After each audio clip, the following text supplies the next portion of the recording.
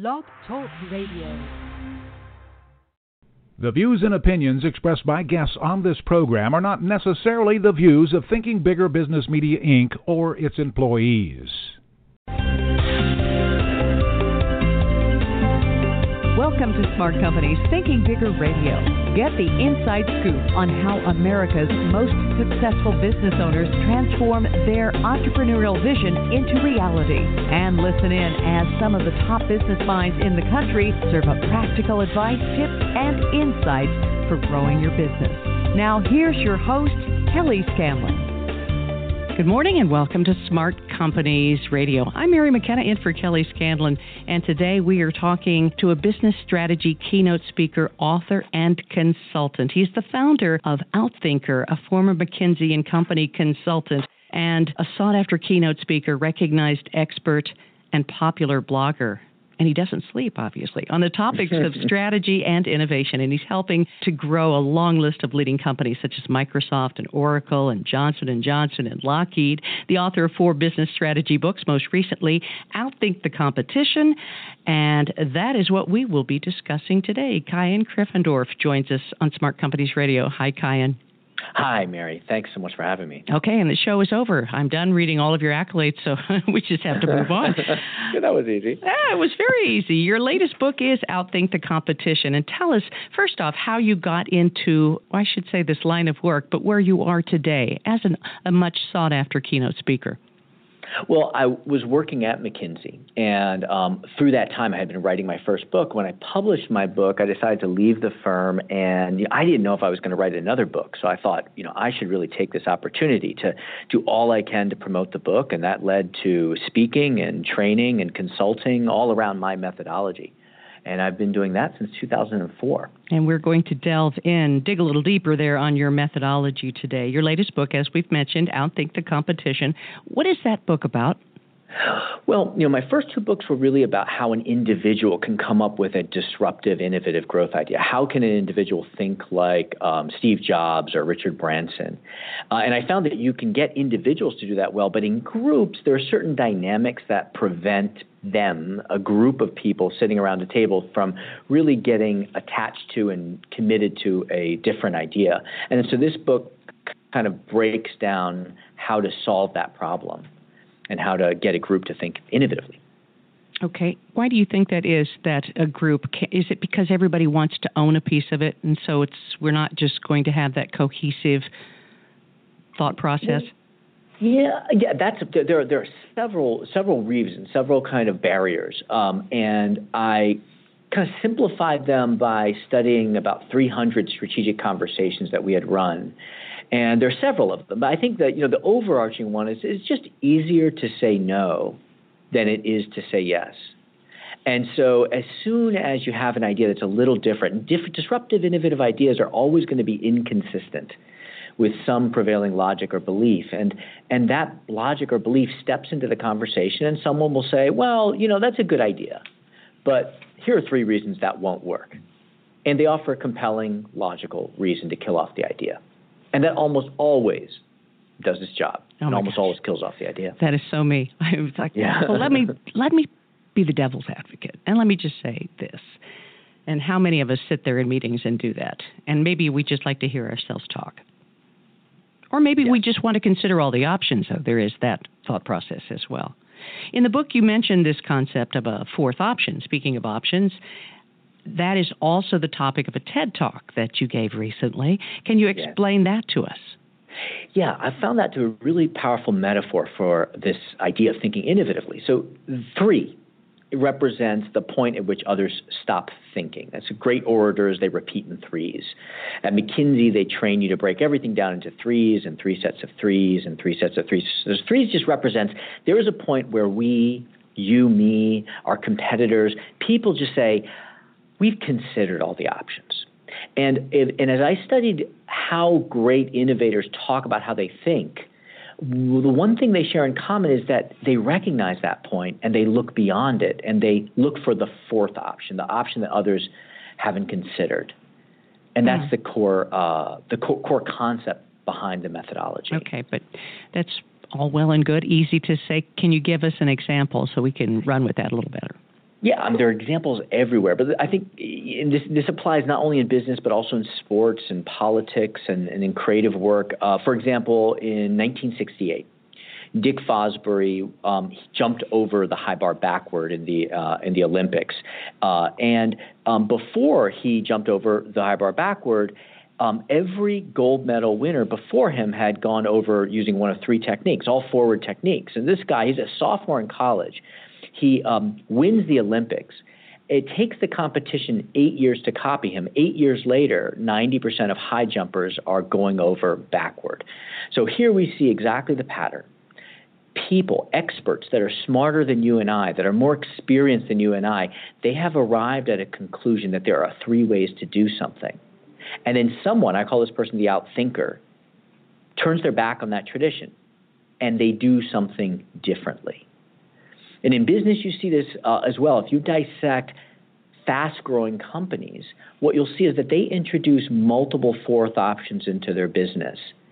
There's usually a simple explanation for their success. Like Walmart. Why is Walmart successful? Because Sam Walton built in rural areas and rather than cities. There's always a simple answer, but the truth is actually much more interesting.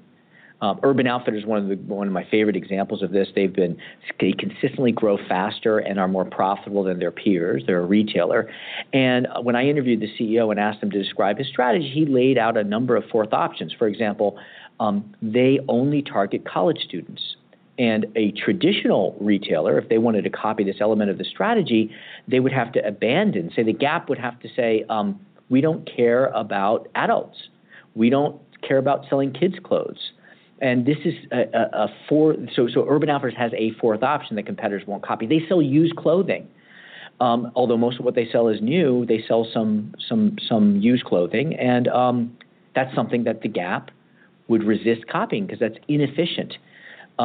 They don't hire from business schools. They hire from design schools, and they have artists that work as managers that can bring in artifacts from outside and put them on display. And if you imagine a Gap manager were to show up at the store and say, "Here's something I found on the street that I think would look neat in the men's section of the store," right? They would get shown the back door. But Urban Outfitters can do that because they have artists rather than analytical managers running the stores. So you break it down, you peel down fast-growing companies, you see a number of fourth options that work for their core customer, but that competitors will resist copying. This fourth option way of thinking, is that something that anybody can do, that you can be taught to do, or are you just born with that ability to think strategically like that? I think it's both. Some people are born thinking that way.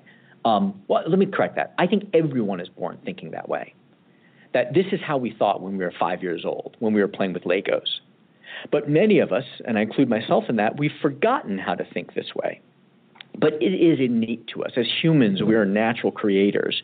And there is a way to formally, consciously readopt this way of thinking. It's something we can relearn. You say most conversations inside companies kill off this way of thinking, kill off the fourth options. And obviously we've just, as humans, have killed it off ourselves since we were 5. But why is that? Why is it killed off in a lot of companies? Well, I mean, I think that there are, in my book, I break down the strategic conversations that lead to your growth.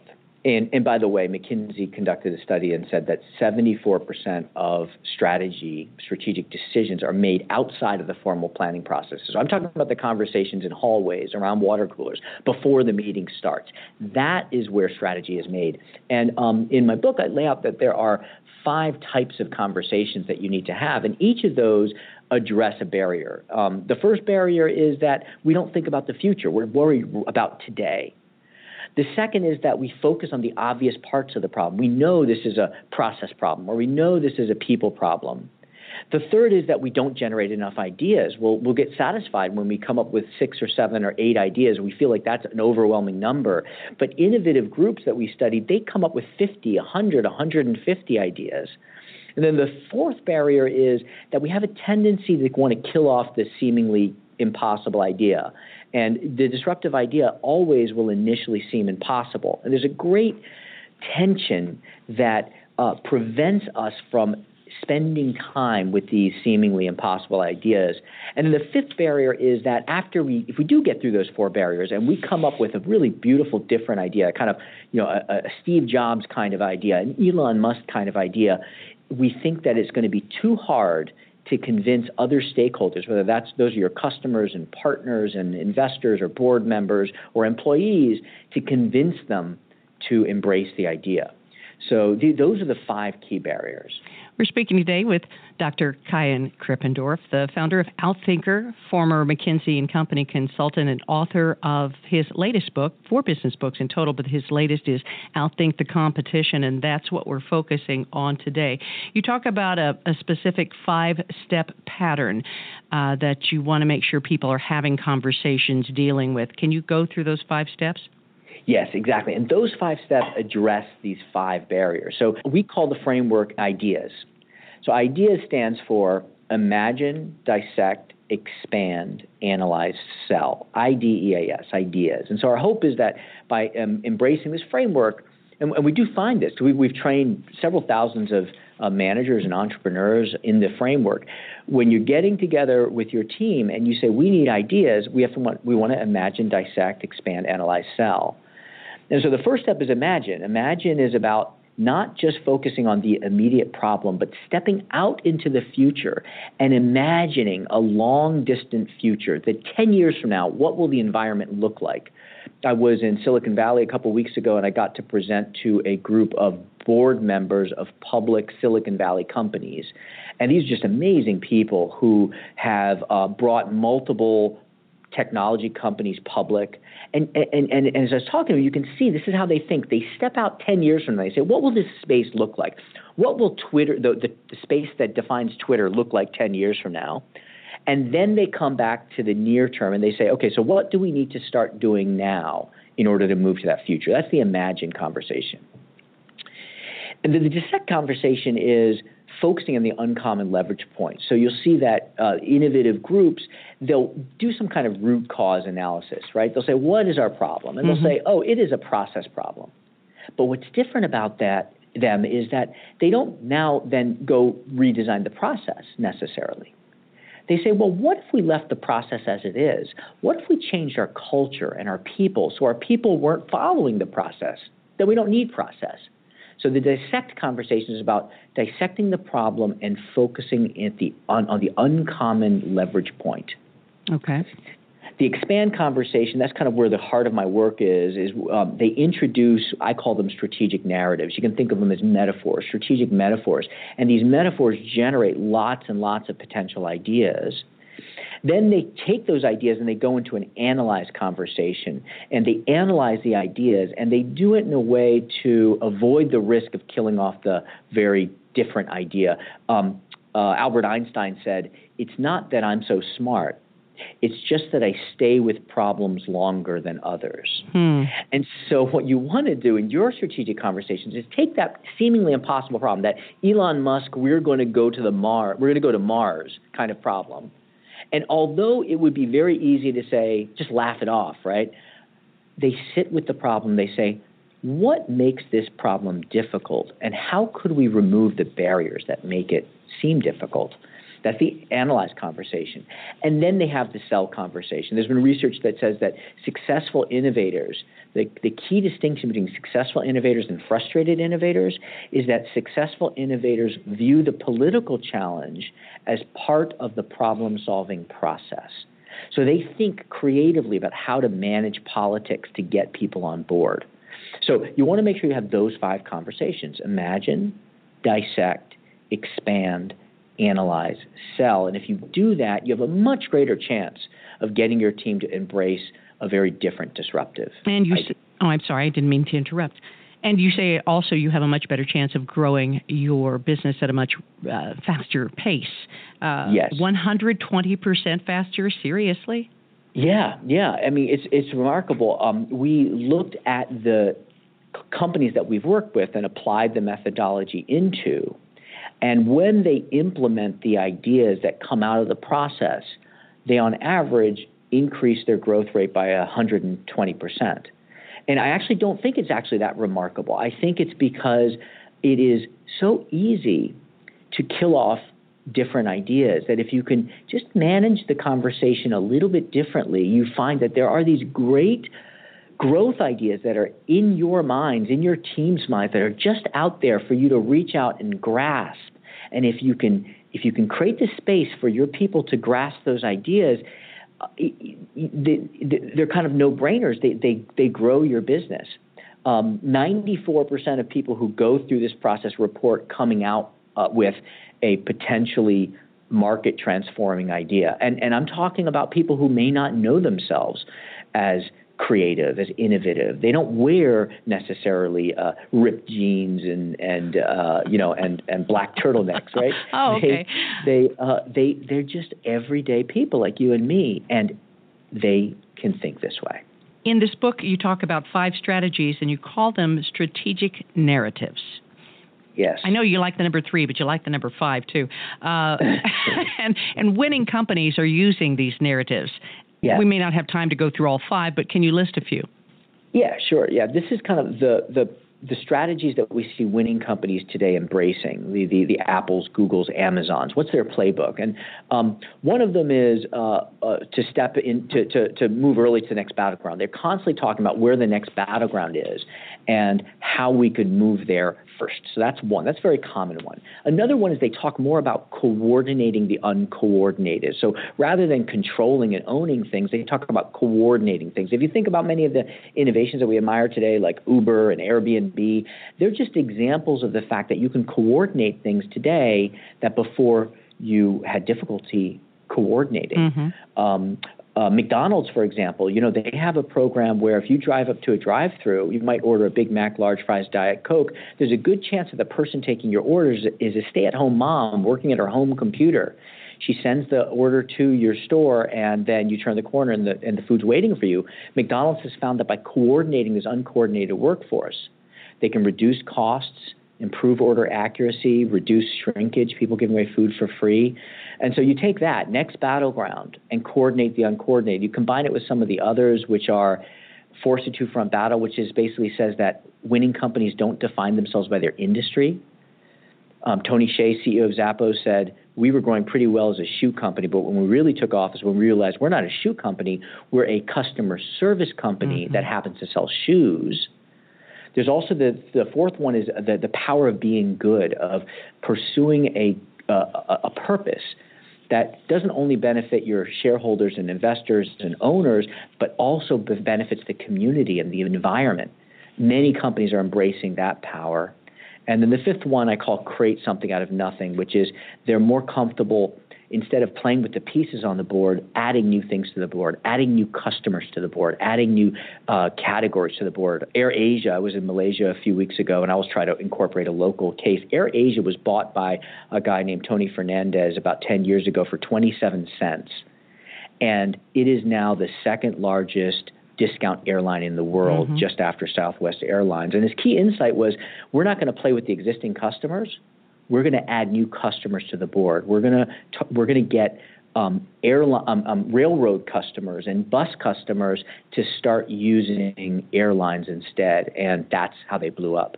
So those are the 5: move early, coordinate the uncoordinated, force a two-front battle, which is to not define yourself by your industry, create something out of nothing, and be good, as I call it. I'd like to drill down a little bit deeper on power of doing good, being good. Yes. It's more than just a need for social responsibility. Exactly. I think that the narrative is shifting. It used to be that corporations had an obligation to be good, and they do. But the next evolution of that is that even if corporations only exist to maximize shareholder value, it is smart to do good. Because if you're doing good, you have no competition. Everyone wants you to win. It's like playing football. There's no one on the other side of the field. We're seeing new business models emerge. There's a company called Best Doctors, which helps people get second opinions. And they'll create stories like a woman who was going blind, was diagnosed with brain cancer, and was made an appointment to have an operation.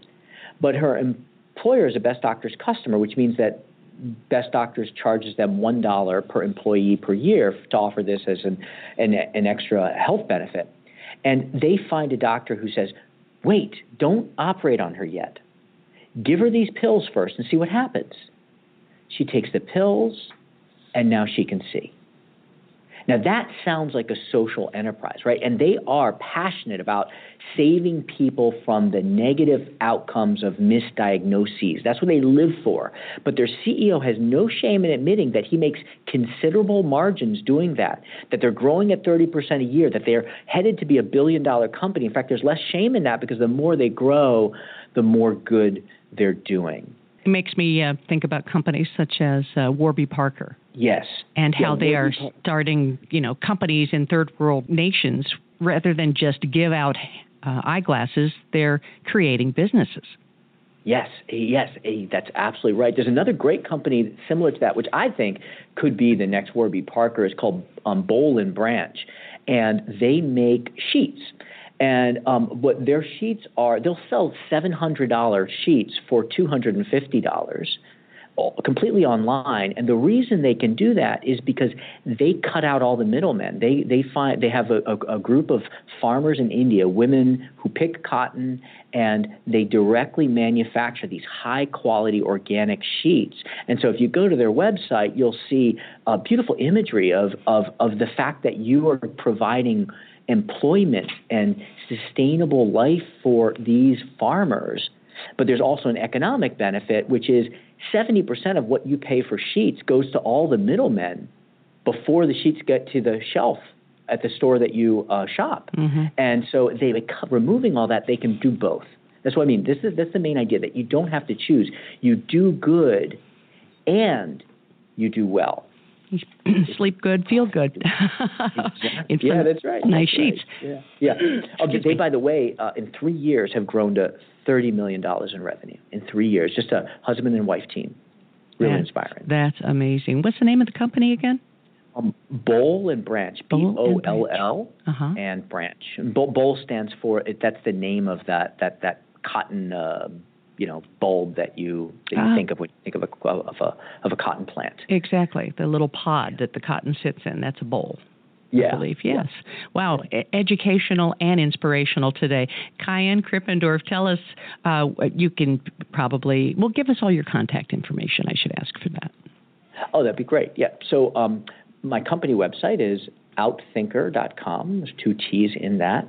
And my Twitter handle is @Kaihan, @KAIHAN. And Outthink the Competition, the latest book, more books on the way? Yep. I'm working on a book on entrepreneurship, how to be an entrepreneur from inside a large organization. All right. We appreciate your time here at Smart Companies. Thank you so much. Thank you, Mary. And if you'd like to know more about growing your business, check out our website at ithinkbigger.com. Follow us on Facebook at Thinking Bigger Business and on Twitter at ithinkbigger. Have a great weekend, and we'll see you next week. This podcast is a part of the C-Suite Radio Network. For more top business podcasts, visit c-suiteradio.com.